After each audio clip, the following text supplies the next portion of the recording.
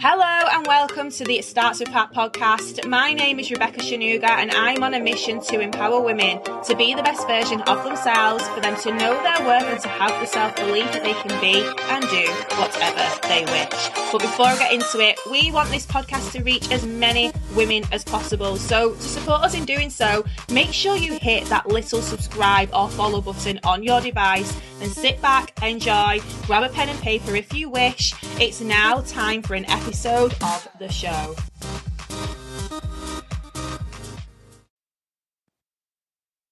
Hello, my name is Rebecca Shanuga and you are listening to the It Starts With Pat podcast, episode number 123. This episode is going to be short and sweet. I said on the last episode that last week I had a poorly child at home. Now I've just been contacted by a teacher saying that I need to pick her up again. So I still have a child that isn't well at the moment, but I thought, you know what? I'm literally not going to get this done when she's at home. So I thought I'd blast something out really, really quickly. It's just going to be a bit more of a punchier, quicker version than what I was already going to say, because I think it's really important to get this out. And this episode is all around how to stay focused and productive over the Christmas period. Now, you all know that I'm a workaholic. You all know that my work ethic probably is not that normal, yeah? But what I have learned over the years is that you can find a good balance between being focused and enjoying family time and also having a rest as well over the Christmas period or any Christmas period, or any period, yeah? Anytime. It doesn't have to just be at Christmas. This can be at any point, yeah? And I just think it's really, really important. I did touch on this again last episode, to keep your eye on the ball in some way. Like, don't just let things slide completely in December to then just pick everything up in January, because obviously we know that with January, people are unusually motivated for a couple of weeks and then it fizzles out. And if you've not developed those good habits, it's really difficult then to sustain them over a period of time. You want to be getting the ball rolling in a time of year when it's not necessarily as like high motivation to get other stuff focused on, apart from obviously like planning for Christmas or whatever. To develop good discipline habits to help you then in January. So when the motivation does fizzle off and the new year me vibe disappears, you're still continuing those good habits. So spoke about that in the last episode. This episode is just helping you get focused. The first thing I'm going to say, which does mirror the last episode, is make sure that you've got your goals down before the new year. So if you've not done them already, get them done now. You should all have your New Year's goals down by now. If not, please, if you didn't listen to my call to action on the previous episode, listen to my call to action now. Get your goals set now. So you are already thinking ahead, even if it's just a couple of weeks in advance. You're already thinking ahead. If you're listening to this now and it's past the new year and you're thinking, crap, I didn't do it, don't worry. Just remember to get ahead of the game, yeah? It's like when I do my goals in, say, like 3-month blocks, I don't wait until the next 90-day block to do my next 90-day goals. I'm already doing my goals in the previous 90 days. Or reviewing them anyway, yeah? So just make sure that you're getting ahead, because it's all about building that momentum up before the new year starts or the new period in time starts, so that you get off to the best possible start and you can sustain it for longer. That's the first thing. The second thing is just getting your environment organised, which I know sounds a bit backwards because obviously it's Christmas. So if anything, it's probably going to be a bit more hectic. You're probably going to be spending less time at work. Your kids are going to be finishing school soon. You're probably going to have family around or whatnot. You're trying to hide presents from family members, stuff like that. So yeah, it sounds a bit backwards, but seriously, the more organised you can keep your home, the more clutter-free, the clearer your mind is going to be, the more enjoyable your Christmas is going to be. And then also it's going to be easy to get back on track after. So as an example, Hallie's room was not a vibe for me recently. She had paper, pens, like pencils, but like pens with no lids on them that had dried out, like loads of paper, like more paper and more colouring books than she could ever possibly need. And her room just felt cluttered. She had like stuff that she'd made everywhere, and it's like, this stuff needs to either go or it needs like a different home. Do you know what I mean? Like, not home as in like out the house, but it needs a place. That I just felt like her room was really cluttered. And like I said, I think it's important as well to have a good clear out. So I made sure I got rid of all of her clothes that don't fit her properly anymore. Summer stuff that I know that's not going to fit her in the coming summer.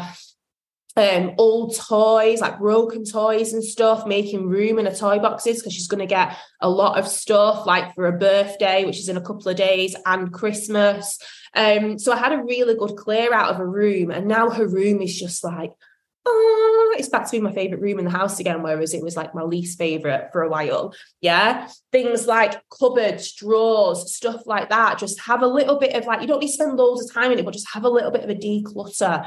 Yeah, because it just keeps your mind less overwhelmed. It keeps you organized. You're going to know where things are. When you do want to get back on the wagon after Christmas and New Year, then you want to be obviously knowing like where things are. You want to feel, like I said, organized and just getting in that good headspace. If you let everything go to pot, it's going to be hard for you to get back on that wagon in the new year. The next thing is, I already touched on this, starting your new habits now. So when you have set your goals, what things can you start to implement, even if it's just bit by bit, yeah? So like, say, for example, if you've got a goal to run 5K every single day in the new year, but you've not run 5K for 3 years or ever, yeah? Do you need to start running like 1 or 2K every other day or something, or a couple of times a week? For a couple of weeks until the new year, and then you can really go hard in the new year, rather than just going from 0 to 100 in the new year, motivation fizzling out, and then thinking, oh my God, like this is actually horrendous, and then potentially quitting after 2 weeks or within 2 weeks. Yeah. The next thing, try to, I've wrote some notes in, I don't even know what I even bloody wrote. Yeah. Try to have, this is why I don't write notes. I can't even read my own handwriting. I normally just wing this, but I thought, you know what? I want to do a really, really quick episode, but I want to make sure I get the points across. Try to have a bit of, this is what I was getting at. Try to have a bit of structure. So I'm someone who will time block my diary. I am someone who is very, very organized. I always know before a week starts where I'm going to be each day. I know like when I'm going to be in my car. I know when I'm going to be eating. I know when I'm going to be working out. Everything is really, really, really structured and organized. I purposely leave myself less structured and organized on a weekend, just because I like to give myself that little bit more freedom. And obviously Hallie's at home. If you are a parent, you will know it's not always easy or enjoyable to stay really strict to a structure when you've got a young kid or young kids at home, because they're so unpredictable. So then I'm more disciplined, say, for example, like in the mornings or whatever, or certain parts in the evening, and the rest are just sort of free flow because it's her weekend anyway. And then over like Christmas period, I personally, so this is a learning from me from a few years ago. I used to be so structured, so strict, so hard on myself that I felt like I couldn't have a break at Christmas. And then when it did come to the point when it was like, right, okay, it's like Boxing Day or whatever, I literally put my phone down and I had complete burnout. I literally didn't pick my phone back up for weeks and weeks. Even picking my phone up to reply to my friends in WhatsApp, it was a struggle. Like I didn't even want to have my phone in my hand. I didn't even want to open my messages. It was awful. And then no one really knew this. But for the first like quarter of the year, I really, really, really struggled. This was a few years ago now. I had started my online business, my first online business at this point, and I was struggling. And then I missed out then, because the first 3 months of the year are very, very powerful, especially in the industries that I'm in. So network marketing, travel, and also mindset coaching. Everyone's booking travel January to March. Everyone is thinking new year, new me, January, yeah, Q1. So mindset coaching in general is really busy. PTs, people like that are busy in January, yeah. Network marketing, again, a key time of year is the first 3 months of the year, January to March. I missed the boat because I was so burnt out. Yeah. So now I've learned that it's so important to, yes, have structure, but I give myself a break as well. Okay. So what I've done this year is I sorted out my diary. So I thought, right, okay, I know where I am on certain days. There are some days that are still free flowing. I know I've got Hallie at home. There's no such plans or whatever. That's because it's like a home day for me. We'll probably watch Christmas films or whatever. But then I've got days when I know that I'm going to be traveling to see family. I know that I've got days when we are hosting our house. I know I've got days when I'm out with my friends. I know I've got days where Hallie is sleeping out. Yeah. So I've got structure in that sense that I know what's going on each day. But then I've also blocked out my diary for some days. So I'm not going to be as available to people who are wanting to book in, who are interested in what I'm doing, as an example, potential coaching clients, potential business partners. Yeah. My team, I've messaged my team already. I've given them a plan, my structure for over the Christmas period and into the first week of the new year. So they know I'm there, but I've set those boundaries early. These are the days I'm not going to be available, or this is what you need to do if you need to get hold of me. My Calendly link isn't going to work for 2 weeks. Yeah, it's going to be switched off. Okay, but you can still contact me via these channels. I'm still going to be available during these times. Yeah, setting the boundaries. Where can you set boundaries?